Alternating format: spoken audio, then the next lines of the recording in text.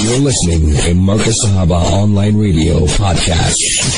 The time of the evening where you join us on Wasail Al-Elam As-Sadiqa, Truthful News, and Alhamdulillah, once again, George Galloway and friends join us, and this is when you get the truth, the real truth, and it is not a media that will dupe you. It will unfold what's really happening around us. So I want you to sit down and enjoy another episode with George Galloway and friends. Lots of things we're going to hear about Davos and what America is doing and how the world is waking up. What's happening in this world of Makrur.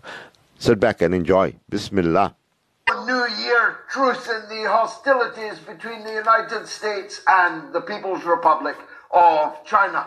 You would have thought they might have given it a break for a couple of days. After all, the year of the rabbit, which has just dawned, is a particularly auspicious year for China. The year of the rabbit usually comes with great success. But Joe Biden clearly isn't looking down that particular rabbit hole. He is still mounting provocation after provocation, trying to provoke China into action on Taiwan so that they can impose full economic sanctions on China like they have on something like 55 countries in the world. More than half the people in the world are currently living under United States sanctions. I don't know how they keep track. Joe Biden couldn't keep track of a grocery list, but his country is sanctioning more than half the world, and they are itching to do so against China. Thus, all kinds of flotillas and plans for flotillas in the South China Sea, in the Taiwan Straits, everywhere you can imagine. Biden is trying to dragoon former enemies, like Japan, for example, where the Japanese and American leadership this very week condemned the use of nuclear weapons in the country where the only ever use of nuclear weapons took place. I can't remember who it was that dropped them, who it was that suffered them. I've got a funny feeling it was the United States that dropped them, and a funny feeling it was on Japan, but there they were, warning China about nuclear weapons. China completely ringed by American nuclear-armed bases. China would be, I think, well advised to seek, I don't know, some kind of defense agreement with Mexico. Maybe they could build some nuclear bases in Mexico. See how the United States likes it. They could steam their nuclear-armed submarines off the coast of San Francisco. After all, Chinese people played a very important role in building it. Mexican people used to own it. But these are the vagaries of American politics and history. None of these things are ever remembered. The Cuban Missile Crisis maybe never happened, at least in the mind of U.S. policy makers. Speaking of the U.S., an horrific atrocity, as far as I know, still unresolved, with the gunman still at large. 10 people in Monterey, California, which conjures up images for me of love and peace, man, and tuning in and dropping out. But 10 people lost their lives to machine gun fire. A man festooned in bandoliers of machine gun bullets was gunning down innocent people there in the land of the free, the home of the brave. And this country seeks to tell other countries how they should live, how they should organize themselves. Atlanta is in flames again, this time at the hands of so-called anti-fascists, who would have been better employed putting their obviously considerable energies into trying to stop a war in which the United States is on the side of the fascists, and digging out this week another $2 billion to give to Zelensky and his wife, who made a rather expensive trip to Davos. Much more about Davos later with the incomparable James Melville, but As an aside, what happens in Davos that Klaus Schwab, George Soros, and Bill Gates all decided to vacate it? Well, maybe James will have an idea about what's going on. But what we saw was going on was bad enough. It was a parade of second, third, fourth, and fifth raters demanding more and more weapons, more and more war being poured into the mall. They are quite literally now, openly, declaring their readiness to fight to the last Ukrainian, to the last drop of blood of the last Ukrainian. And even then they say that Russia will not be allowed to prevail in Ukraine, which, if you think about it, is a declaration of war, which would have to quickly become a nuclear war from one side or the other. Because if Ukraine loses on the battlefield, as it is presently doing very big time indeed, more than at any stage of the war, fully 1/3 of Ukraine is now Russian territory.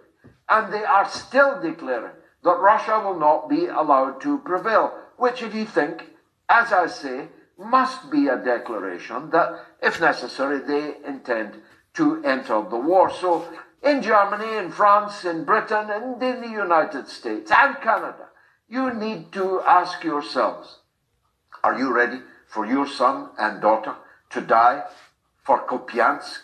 You need to ask yourselves if you are ready to face the prospect of all-out European intermediate nuclear war, or even if it escalates into intercontinental ballistic war, which means the destruction of every city, every sizable town in the entire world, with the blast followed by the radiation, and then comes the nuclear winter. There will not even be any rabbits, even cockroaches, alive over that. So when your second, third, fourth, and fifth-rate leaders in Davos are making these kind of statements, know that they have consequences. Because, frankly, Russia, I think, has already concluded that NATO is now a party to the war. No more just offering moral, financial, even military aid support to Ukraine. But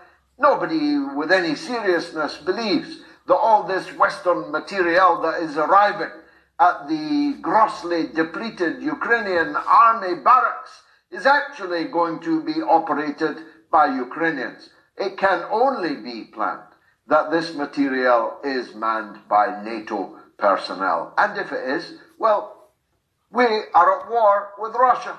We who live in the NATO countries are in a state of war with Russia. And so far, it's a one-sided war. We are making war on Russia, but Russia is not as yet making war on us. But that must change. It's bound to change. This material will, I think, in the very near future, start to be attacked as it crosses the border, might even be attacked before it crosses the border. Why would Russia wait for all this NATO personnel and materiel to arrive on the battlefield? That would be, militarily speaking, extremely stupid. So I don't disguise my view. It's not, I'm sure, Russia's view. It's not anybody else's view, but it is mine. That NATO is cruising for a bruising. That NATO needs a bloody good hiding. And I think it may very well be about to get one. Now, Boris Johnson, as I said, is in Ukraine, in Bucha of all places, the site of one of the most notorious and naked provocations of the war, where bodies that were murdered by Ukrainian fascists were laid out on the ground. I've seen the footage of them being dragged around for the benefit of the cameras, as if they had been murdered by the Russians, when it is now known, it is known by every Western policymaker that these poor people were murdered by Ukrainian Nazis. The Nazis that we have been funding throughout the war, the Nazis that have just been legitimized on certain social media platforms as no longer Nazis. Apparently their swastikas are now, well, Hindu symbols. Apparently their Sikh-hiling, jackbooting, anti-Semitic, pogromist past has been forgotten. They are now jolly good chaps, Pukka fellows. But they were the ones who carried out the massacre in Bucha. They were the butchers of Bucha. And Boris Johnson is actually there right now. Perhaps he thought there was a very real need to divert attention from the Sunday Times revelations about him this morning, which I believe, maybe I'm the only person who believes it, are existential in their nature. Here, according to the Sunday Times, is what happened. Boris Johnson took a loan of £800,000. Well, he's a guy with a lot of expenses. He has a lot of ex-wives. He has a lot of children with those ex-wives. He's even got children with other people's wives. And he is an expensive guy. So he borrowed £800,000. It's just that the bank didn't think he was good for the money. So they required a guarantor. The guarantor stepped forward. Just 2 months before, Boris Johnson made him the chairman of the BBC. Now, I'm so old, I remember when countries like Italy were famous for this kind of payola, were famous for this kind of corruption. We used to laugh at them. My father, God rest his soul, was forever talking about how Italy had a new prime minister every few months. Italy had a new finance minister, foreign minister, every few months. Italian government was a revolving door between parliament, government house, and big business.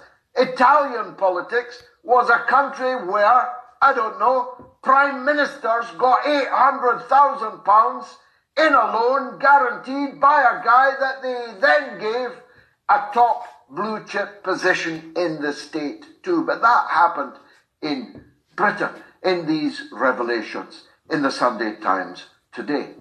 Now, I don't see how the British Broadcasting Corporation can continue to be chaired by a man who got his position corruptly.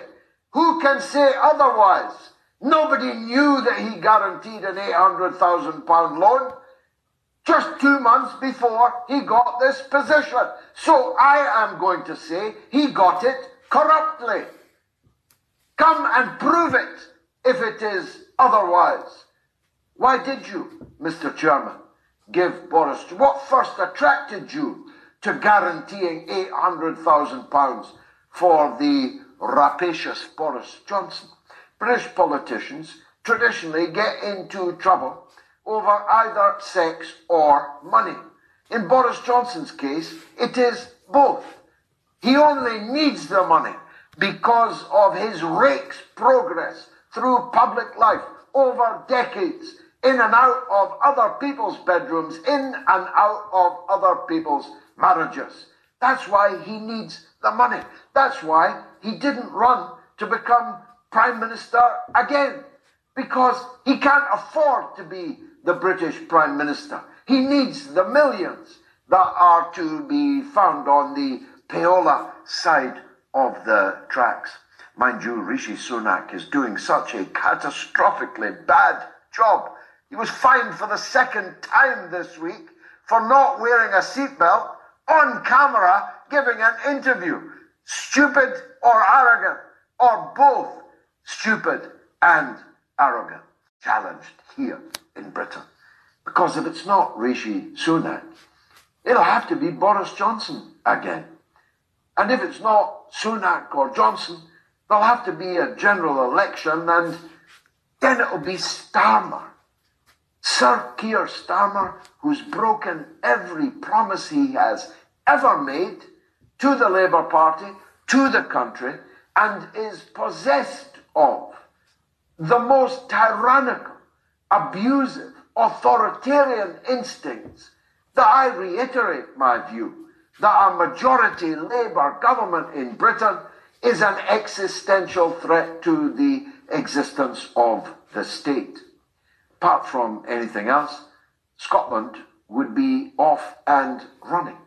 A separate Scotland run by the people who are, frankly, predators, preying on our little children. They have doubled down on their plan to ask children between 5 and 12 if they are heterosexual, homosexual, bisexual, or leaning towards transsexual. That's the government we've got in Scotland. And that policy, that set of policies, as has been lacerated by J.K. Rowling today on social media, is so disturbing that leading nationalist politicians pose in front of signs bearing guillotines threatening to cut the heads off something they call TERFs. Now, I'm too old and too working class to fully grasp what a TERF is, what a cis woman is. But younger and cleverer people tell me it is that they want to cut the heads off those who don't accept that a man can become a woman by simply declaring themselves so, can go into a changing room and wave their still extant dick around whilst pretending to be a woman and frightening the horses and terrorizing the little girls in the changing room, in Primark, in the swimming pool, in the gymnasium, at the Keep Fit class, in the Girl Guides, anywhere that girls, women have over a long time actually in Britain fought and won rights to their own private spaces. Call me old-fashioned. It makes me sick. But that's the independent Scotland that we would have. Doesn't it make you wish you were Chinese, celebrating the Chinese New Year? It does me. Fasten your seatbelts. They're on the Ukraine. Go ahead, Paul. Good evening, George. Good evening from deepest, darkest Somerset. I'm a long-time listener and admirer, first-time caller. I just wanted to Thank you, Paul. Speak with you about the troubles I have with the Ukraine business. But first of all, I just want to say for the Oxford Union debates, I'm really chuffed to hear that you're going to be debating some of these awful politicians, and I hope you give them both barrels and don't take any prisoners, George. In fact, it'll be more Katyusha, not both barrels, but multi barrels. It's a debate at the Oxford Union between myself and Ben Wallace, the Minister of Defence, Secretary of State for Defence in the UK, and the head of the British Army. They had to have two against one because, well, we wouldn't want them to be outnumbered by me. But it's going to be the mother of all Oxford Union debates, I can assure you. Sorry, go ahead, my friend. It'll be fascinating. And, I mean, my MP is the Minister of the Armed Forces, Mr. James Heapy. He's the MP for Wales. And I wrote to him at great length early last year about my horror for his support for the war in Ukraine. And he astonishes me. He on his website, he had a vlog from the City of Wales Centre asking for locals for donations to the Ukrainian military. It's frankly insulting. And my father, my late father, he fought the Nazis in the last World War.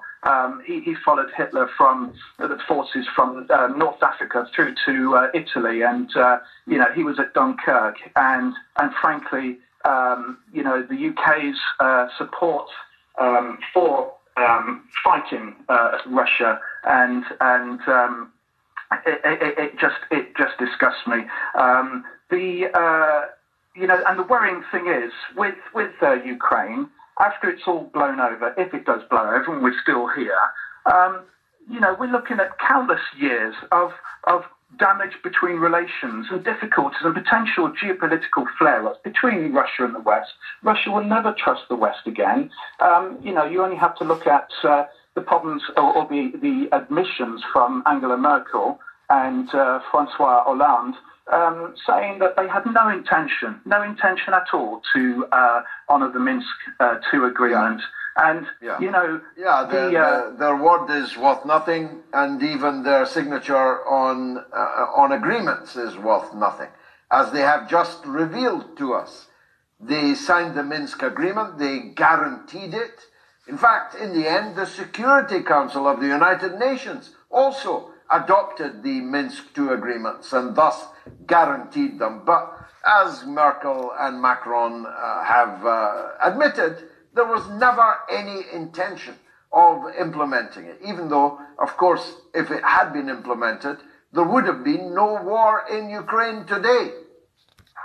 Exactly. And, it astonishes me, the venality of, the current crop of British politicians from across the political divide, the Labour Party, the Conservatives, the Liberal Democrats, seeing footage of Volodymyr Zelensky giving a speech in front of the Commons middle of last year, and everyone, almost without exception, rising to their feet and clapping like, seals.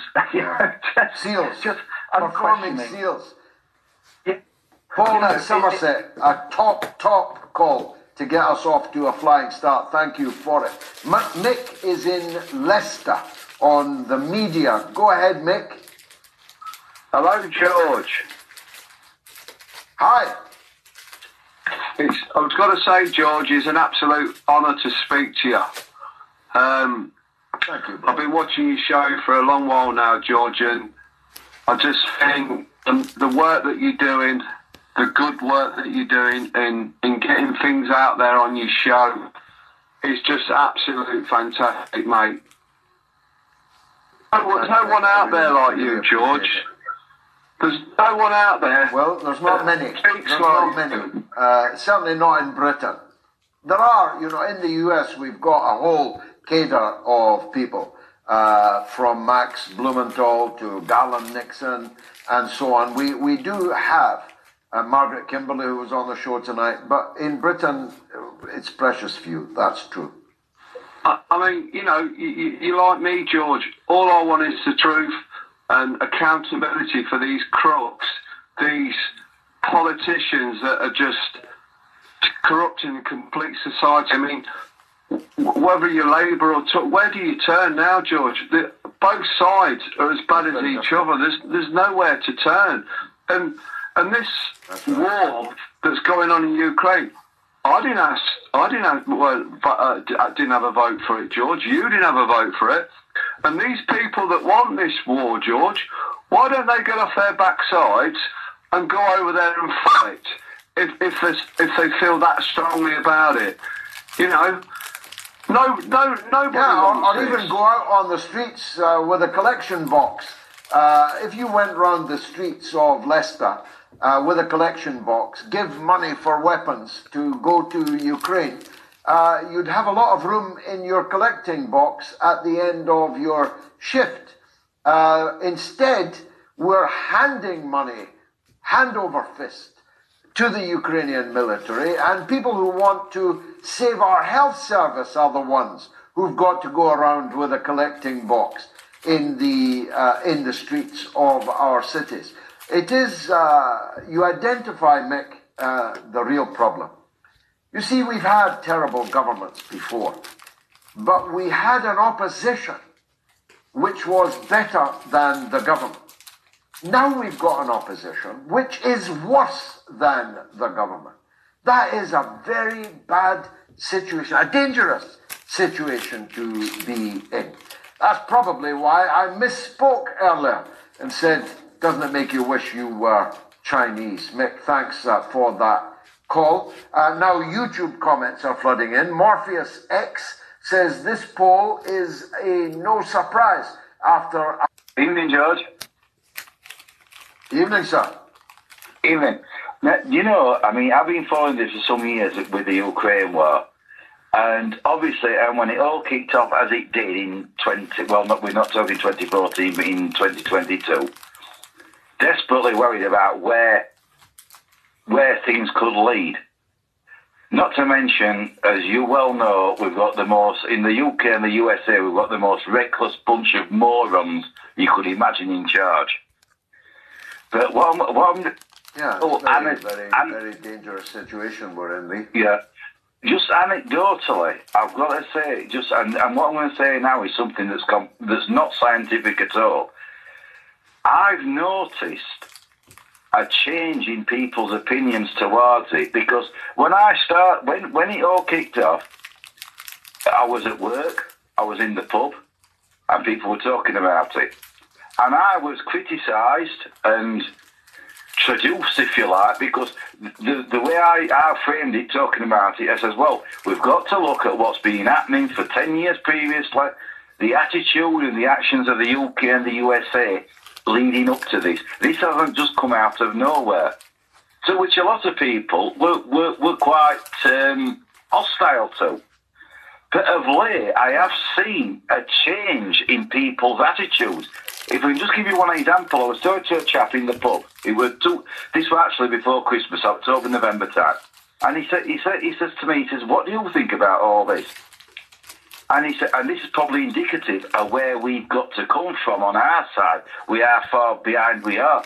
I said, so I went through different things that happened, all the lead up to it, that horrendous mission of Boris Johnson to quell any peace talks, which he should damn him for all eternity, that particular mission, and all the rest of it, what's been going on.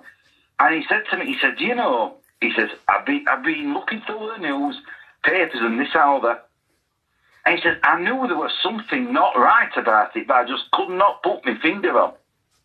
But if people haven't got, I know it's from people who's deeply interested in things like me and you and all the people listening to this programme, but to the general population, the way the news is skewed, we've just got pure propaganda. Because I know a lot of people are being misled now because they're told all the time Ukraine is winning. By any metric, Ukraine is losing because they will run out of men before Russia will.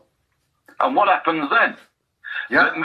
My point well, is... Lee, I think you've put your finger exactly on it. I'm in Europe right now. I have seen one solitary Ukrainian flag.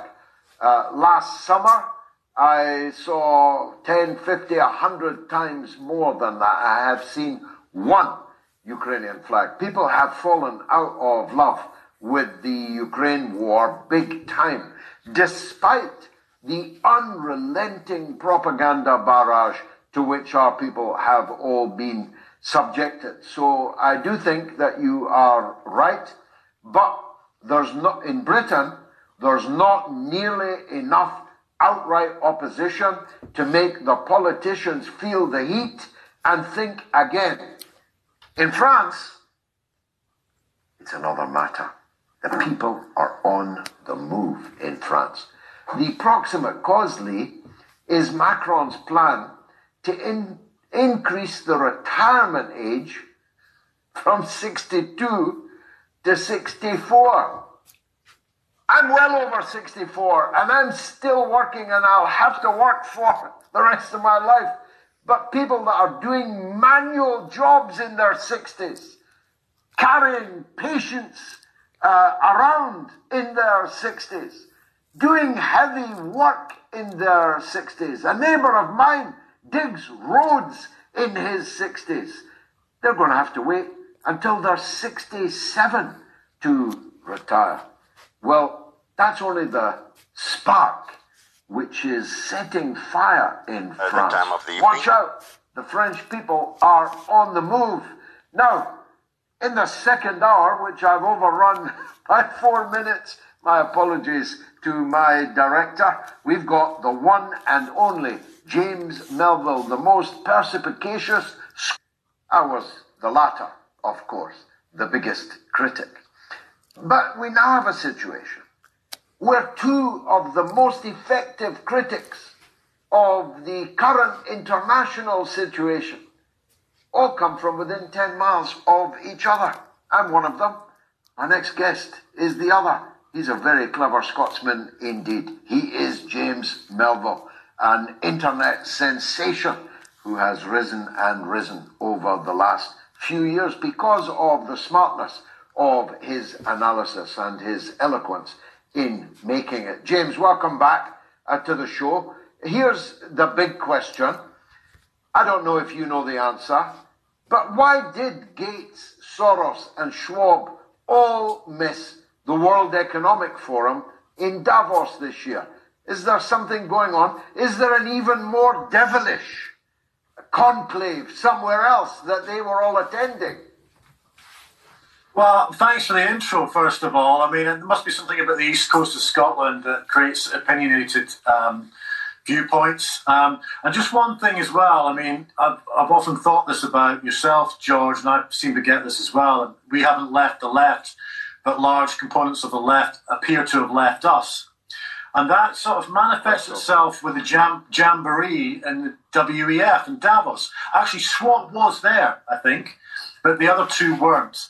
And I think what's happened since the COVID response onwards is people are looking at a lot of these bad actors and these sort of jamborees. It's not just at the WEF, but it's also at COP, G20. And they're looking at our leaders and our billionaires, effectively the elites, even though they're parasites. And they're looking at these individuals saying, they're over there, clinking their glasses. But meanwhile, we're over here, us plebs, and we're dealing with a cost of living crisis. And yet they're coming up with solutions and agendas, which is their kind of framework of solutions, which is not in keeping with the vast majority of the needs of people in this country, the UK, and anywhere else. I think what we've now got is a set of corporate politicians in alignment with technocrats and greedy corporations who are using a virtue con to try and hoover up a lot of our assets, whether it be energy, money, data, and healthcare, and so on. And I think slowly but surely the public are seeing through this. So that is, I think, why the traction on the WF Davos this year hasn't been the same as previous years. Davos has gone from the 1970s and 80s pretty much as a kind of policy wonk shop to where we are over the last few years, where it's now a kind of grandstanding exercise for our elites to peddle a lot of agendas that effectively feather their own nest. So I think people are beginning to see through it. Is it, as some say, I think Elon Musk said, an unelected world government, at least embryonic world government, or are we getting too hot under the collar about it? I don't think the WF is the source of a future sort of new world order or world government. I think they're a PR machine. I think they're a networking club where it allows agendas to be formed and all these elites to meet up. And if you look at some of the stuff that WF have been sort of populating society with through their papers and their tweets over the last 4 or 5 years about sort of getting rid of meat and net zero agendas and responses to COVID and all of that stuff. And a lot of technological advances are wrapped around the Great Reset and the Fourth Industrial Revolution. They're putting this nudge out there, of which it seems to be slightly coordinated with our political leaders and a lot of our corporates and media to use those sort of nudge tactics by the WF to then use that within legislation in their own individual countries. I think the WF is like a conduit for this. They don't have any legislation, but I think they're nudging individuals within certain states, whether that be through media and also our politicians, to try and implement those agendas that they have put in place. I think the WF, in terms of their influence, is there. I mean, it was Klaus Schwab that previously said that The WF are penetrating cabinets all around the world through the Young Leaders Programme. So they do have influence, but they are setting agendas that are nudging various governments in certain directions. And it does feel coordinated. This is not conspiracy theory nonsense. This is all out there. They've written these documents. These individuals are attending their summits and their meetings. So it's not a conspiracy theory if it's actually happening. But I think what the main purpose of WES is to nudge individuals in a particular direction rather than, them themselves being sort of the government. And the whole aspect of the WEF being the centre point of this isn't really, it's not really true. That's bogus. But they are influencing and they're using their tentacles to spread their messages on a worldwide basis. They're such hypocrites, though, James. I mean, I saw a message from somebody who was actually there, who said that, you know how these receptions, they pass around the silver platter, the waiter comes round. It was all sausage and meat in a gathering that is telling people to stop eating meat. They tell you to stop flying, but they all fly in their private jets. They tell you to go green, drive electric, and they're pounding in their four-wheel drives, their Escalades, and so on. There's such hypocrites about it all. Completely. This is happening at COP as well. I mean, it happened in Egypt, happened in Glasgow as well, where they're serving silver platters of meat dishes, but also flying in by private jet. I think there was some analysis done on the Davos last year and COP last year in terms of carbon footprints. And in terms of private jet use, it was off the scale, combined with the motorcades. So what we've got right now, George, is a bunch of highfalutin elites who are attending, whether it's COP, G20, G7, WEF, and they're preaching to the rest of us how to save the planet. Now, I'm a lifelong environmentalist, but I'm a believer that we have to have solutions to save the planet that actually work. And I will actually take my advice on those solutions from individuals who are not just talking the talk, but walking the walk. So when you see royalty, politicians, technocrats, and business leaders who are flying into these jamborees to tell us then to save the planet despite the fact they're using private jets, I'll take their advice with a pinch of salt. And I think the majority of people are waking up to this. They're looking at these individuals, attending this time and time again, not just WF, but COP and so on, and thinking these individuals are so out of sync with the real needs that are facing people all around the world right now. We're in the middle of a cost of living crisis. And we have a government and an opposition, and also local authorities as well, who are coming up with solutions that are authoritarian, draconian, and actually crass logic. And they're actually affecting businesses. If you look at something that's happening, for instance, around the country, whether it's in Oxford, Islington, but it's also proposed in Scotland for 15-minute, 20-minute cities, which, based on what's happening in Oxford, business leaders are aghast about because it's cutting their trade. And if you look what's happening in Scotland now, I saw this today, whereby they're now proposing in Edinburgh that no meat will be served on any school menu or any hospital or care home. So we're coming up with these solutions that start off with things like the WF and then bleed across our political discourse, nationally, then locally. And the rest of the population are going, I've had enough of this. And I think there's been a sea change. While people were largely compliant to the rules and restrictions over COVID, I mean, I disagreed with a lot of these restrictions, but people went along with that.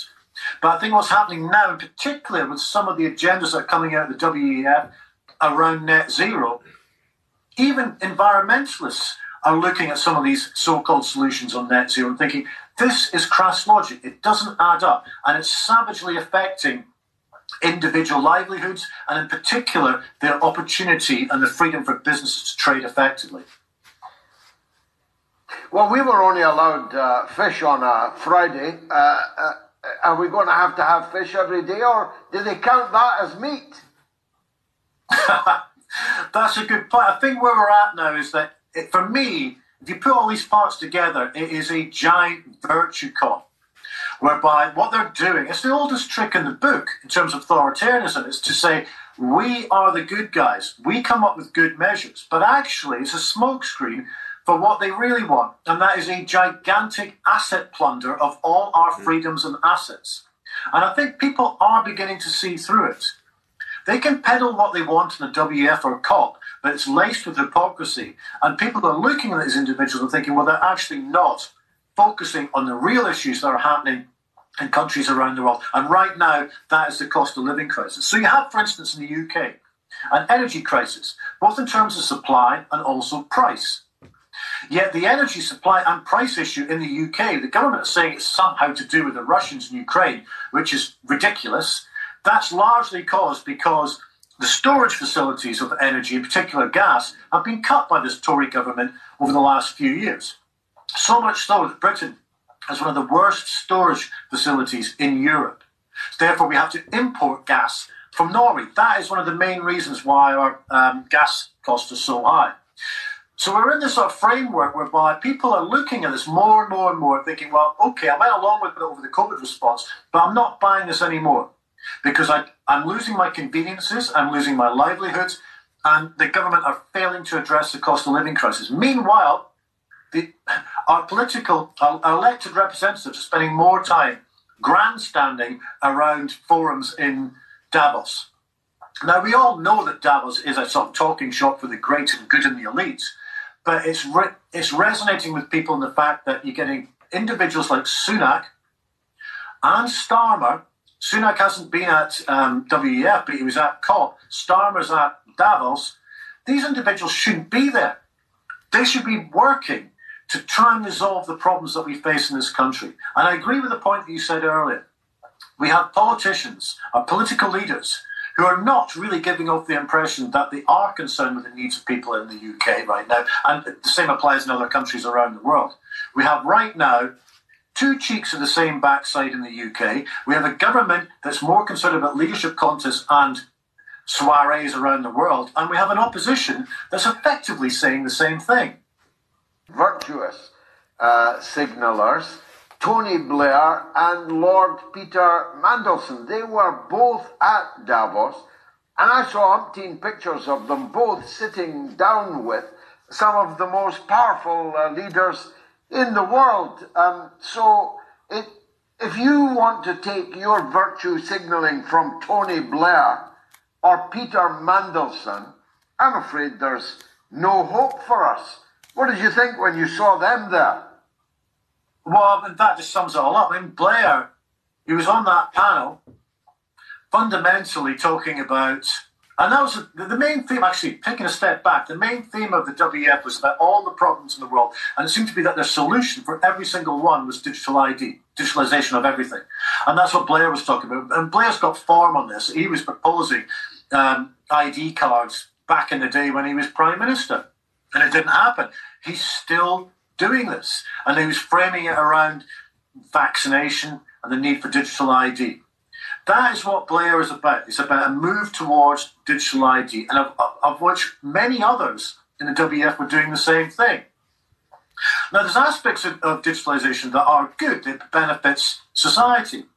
But I have a problem with aspects of digital ID, in particular if you're going to basically do a one-size-fits-all approach to healthcare policy based on digital ID, and also central bank digital currencies, which I think a lot of these agendas are moving towards, because we know that the fiat monetary system is a busted flush. It has been for, well, at least since 2008, 2009 financial crisis. And I think a lot of it, in terms of what's happened over the last 2 or 3 years, has been this mission creep towards central bank digital currencies. There's pilot schemes. There is consultation documents happening in numerous countries around the world, executive orders even in the States. And I think that ultimately is their agenda here. And that concerns me, because once we lose our financial freedom to the state, who knows where that ends up? You know, I'm not saying we'll end up with social credit systems, but it ends up with a risk, because if state controls our financial transactions, then we have lost more autonomy than we've possibly lost in the last 2 or 3 years. And going back to Tony Blair, he's like one of the poster boys of this form of globalism. Now, I used to be a fan of globalism, based on a historical context about the ties that need to be bound around trade and defence after the Second World War for perpetually warring Western Europe. But somehow it's become completely out of sync.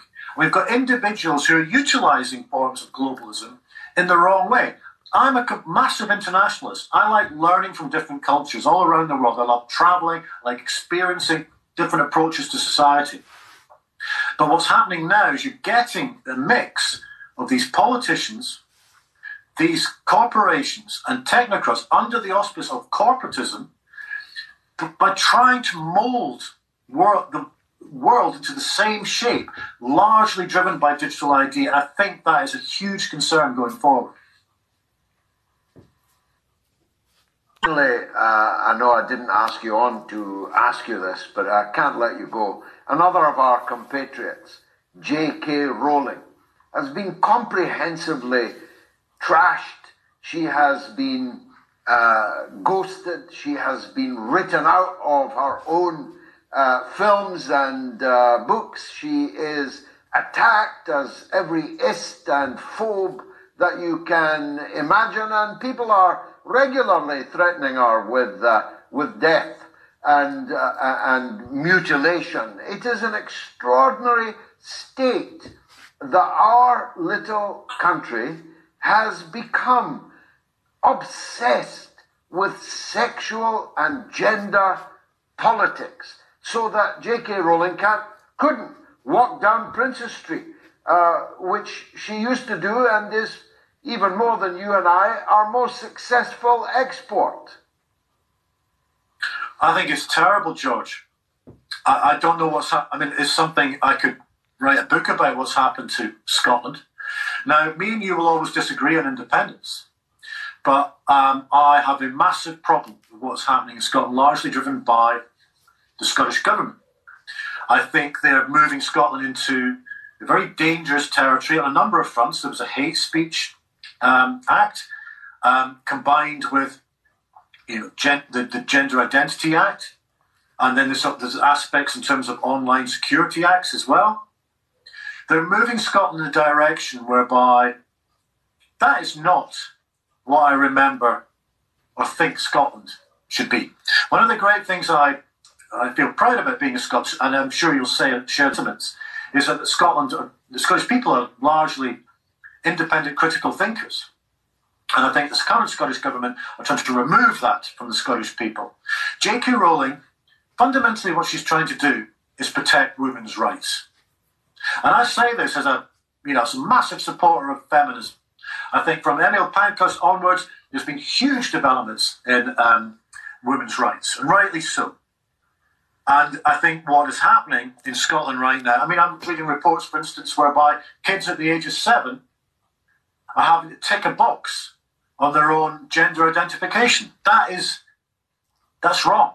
That doesn't make me some sort of far-right grifter or bigot from saying that. I think the silent majority of people in Scotland are appalled by what's happening here and are appalled by what's happening to J.K. Rowling. But I doff my cap to her in the simple fact that she's keeping on going. And she's doing it fundamentally because she's trying to protect women's rights. Yeah, she's been tweeting all day. She's definitely not running away. James Melville, you'll never run away either. Thanks for Joy Wickham on the reparations debate, which always gets the phone lines buzzing. Go ahead, Vincent. Yeah, hello, George. How you doing? Good, sir. Nice to hear from you.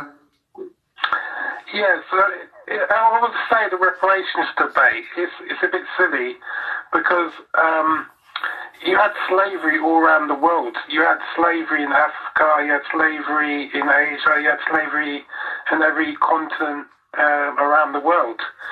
It was the rule, not the exception, that slavery was those days. Well, that's true, Vincent, but we're only responsible for our part of the world.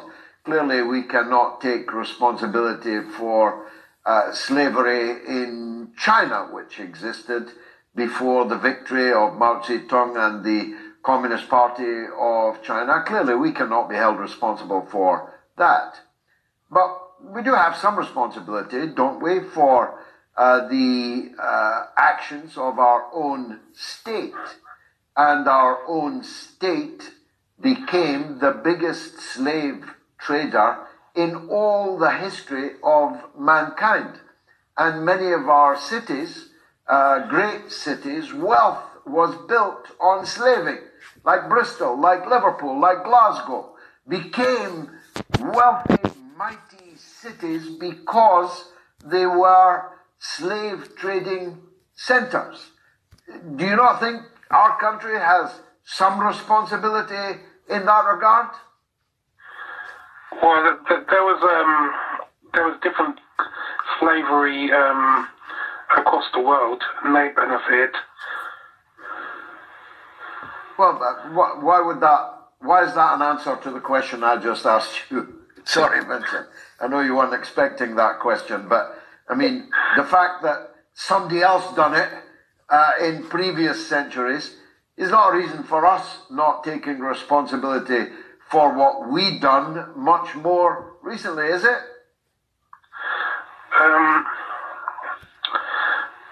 I can't think about it. I'll let you think about it, Vincent. I'll let you think about it. David is in Swindon on Taiwan. Go ahead, David. Yeah, thanks. On Taiwan, just before I get to that main point of Taiwan, I just want to come in on that tank thing. While I was waiting, I heard you talk about the Americans saying about tanks. But what about them sending their Abrams tanks? The Washington Post, I don't hear about that. Yeah, exactly. Exactly. Germany should not stand for it. No, absolutely. Absolutely not. Yeah, and they complain about, like, Iran supplying about 300 drones. They try and control... That arrived in the country before it had done any damage to anybody else.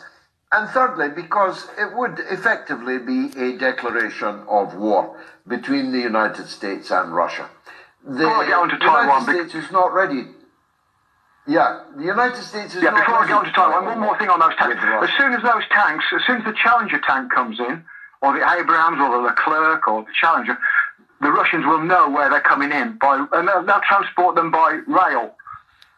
And they'll know where they're coming in, and they will stop them, quite rightly so. Yeah, I agree. Anyway, on to Taiwan. Go on, Dave. So, can you just, because this is the University of the Airways, I just wanted to clarify for me, because I'm quite a simple soul. After the end of the World War II, Taiwan was given to China as part of the reparations. It used to belong to Japan. It was always a part of China for many centuries before that. But you're right. Yeah. Japan seized it, occupied it as part of its rampage of murder and rape across all of Asia. When it was liberated from Japan, the United Nations, all the countries of the United Nations, agreed that Taiwan would, of course, be part of China. It's only in later years that they sought to rewrite that history. So, because if you look at Taiwan, is not a nation. It's not one of the 192 nations because it belongs to China. So they can fly over the jets if they want. Nobody recognizes. They can send Nancy Pelosi there. Of course. Now, whatever happened to the story about Nancy Pelosi's husband getting hammered? I wonder the real story behind that. Yeah. David, thanks for the call. Now, on the 7th of February... Yes, sir, people, we'll leave it at that. And alhamdulillah, a lot of interesting topics are coming through. And the bottom line is the world is waking up and to all this deceit and lies.